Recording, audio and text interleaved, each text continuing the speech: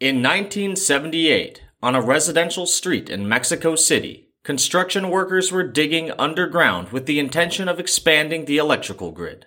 At first, it seemed like a typical day of work. Shielded from the hot sun by scaffolding and canvas, the workers jackhammered and pickaxed their way through the earth and asphalt. Then, one of the workmen stumbled upon an unsettling discovery. A stone disc, 3 meters wide, carved with the image of a naked, dismembered woman surrounded by snakes. They had found the remains of the Aztec Great Temple, an immense religious complex that once stood at the heart of the ancient city of Tenochtitlan. Journalists, historians, and archaeologists from all over the globe gathered at the site as the President of Mexico announced a large-scale, government-funded excavation. It only took a few weeks of digging before another disturbing sight was revealed. A cylindrical tower made from hundreds of human skulls, a testament to the temple's function as a place of ritual sacrifice.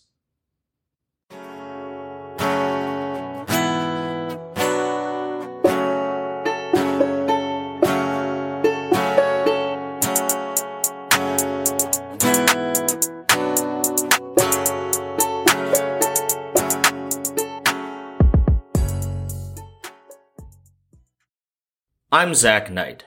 Welcome to Shaking America, a history podcast. Sources for this episode will be listed on streaming and on the website at shakingamerica.com.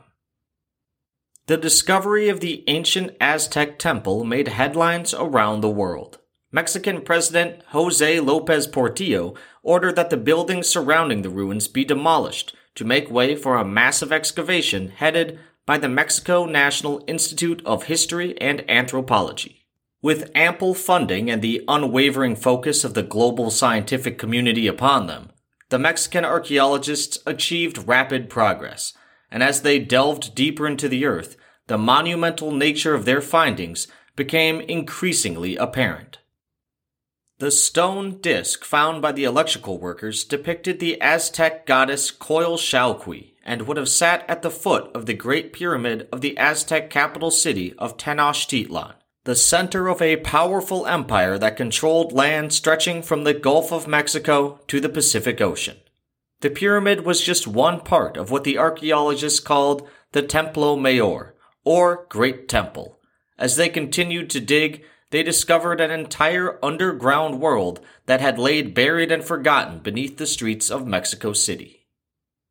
Tenochtitlan was founded on a small island on the west coast of Lake Texcoco around 1325 by the Mexica people, who had migrated from the north into the Valley of Mexico. Located on salty, inhospitable swampland, the city began as a cluster of small huts. The Mexica were a rough bunch and frequently found work as mercenaries, fighting for the highest bidder amongst the more established neighboring city-states. In the next 100 years, the Mexica would rise from these humble beginnings to rule the entire region, with Aztec influence also extending south into the Yucatan and north into the desert. You might have noticed that I've been using the terms Aztec and Mexica interchangeably. The Aztecs called themselves the Mexica, while the Spaniards called the Mexica the Aztecs after their mythical homeland of Aztlan. Today, most historians use the term Aztecs, but I'll probably just mix in both terms to be extra confusing. As the Mexica's power grew, so too did the size and grandeur of Tenochtitlan. By the 1400s, it had developed into one of the largest cities in the world, housing around 140,000 people, larger than London or Paris at the time. It contained ball courts, markets, libraries, and several colossal pyramid temples, and was connected to the mainland by 3 massive stone causeways with wooden drawbridges for protection. Great aqueducts brought fresh water into the city, providing its residents with amenities that most major European cities had lacked since the fall of Rome. It was surrounded by a patchwork of man-made floating gardens called chinampas, created by building underwater wooden fences in rectangular patterns and then filling them in with fertile soil. These chinampas provided a way for the Aztecs to practice agriculture in the swamp and were surrounded by canals for easy access and transportation. Tenochtitlan even had a city zoo, though only the royal family was allowed to visit it. Historians have called Tenochtitlan the Venice of the Americas, due to the aforementioned canals, its location in a marsh, and its function as a trade hub for the surrounding area. However, while Venetians were primarily known as merchants, the Aztecs were primarily known as warriors and conquerors. In the name of their ancient god Huitzilopochtli, the Aztecs waged a campaign of terror across the region. They used their Great Pyramids as staging grounds for elaborate religious ceremonies involving ritual human sacrifice that sometimes involved elements of cannibalism. There are accounts of Aztec rulers using these ceremonies as a kind of psychological warfare. They would force the ruling elite of an opposing city-state to watch as they sacrificed their captured young men atop the temple steps. This was meant to discourage rebellion amongst the Aztec subjects. It was better to submit than to be sacrificed. After the rituals were complete, the Aztecs would build walls and towers out of the skulls of their enemies, a grim warning of the power of Tenochtitlan. It's important to note that human sacrifice was a feature in many ancient religions throughout the world, and is in no way unique to the Aztecs. There is plentiful evidence of human sacrifice in Old Norse and Germanic cultures. The ancient Egyptians and the ancient Chinese buried the servants of royalty in the tombs of their kings, and the Romans held their gladiator contests in honor of the gods Mars and Jupiter. They are also not alone in their use of execution as a method of inducing terror during war. The Mongols stacked pyramids of their enemies' skulls. The Romans crucified those who went against their government, and the Qin dynasty in China was known for burying political dissidents alive in public events.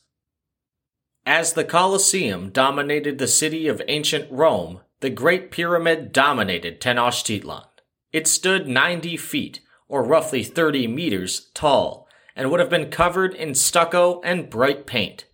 2 grand staircases allowed access to the twin temples that stood atop the colossal structure, and these staircases would have been stained red with blood from the decades of human sacrifice. Marble statues roughly 30 feet tall, depicting Aztec gods and heroes holding feathers and paper banners, surrounded the temples, and the ritual fires that burned atop the pyramids were large and bright enough to be visible from the other side of the lake.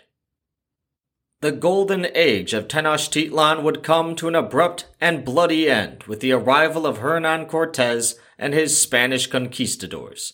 With a combination of subterfuge, cunning tactics, and overwhelming violence, the Spaniards managed to create a coalition of indigenous city-states that were discontent with Aztec rule. Using their more advanced weaponry and aided by their native allies, the conquistadors managed to cause the collapse of the Aztec Empire in only 2 years. This culminated in the siege and total destruction of Tenochtitlan. The Great Temple was torn down, its stones reused to build new Spanish forts and cathedrals. The Spaniards drained Lake Texcoco and built Mexico City in its basin, erecting their colony over the foundations of the Aztec capital. Over the coming decades, the Spanish authorities would do everything in their power to erase the native culture and history of the Mexica and other indigenous groups, burning their books and banning their languages. Only 100 years after Cortés arrived on the shores of North America, the knowledge of the Great Temple's location was completely forgotten, and the citizens of Mexico City were completely unaware of the ancient ruins beneath their feet.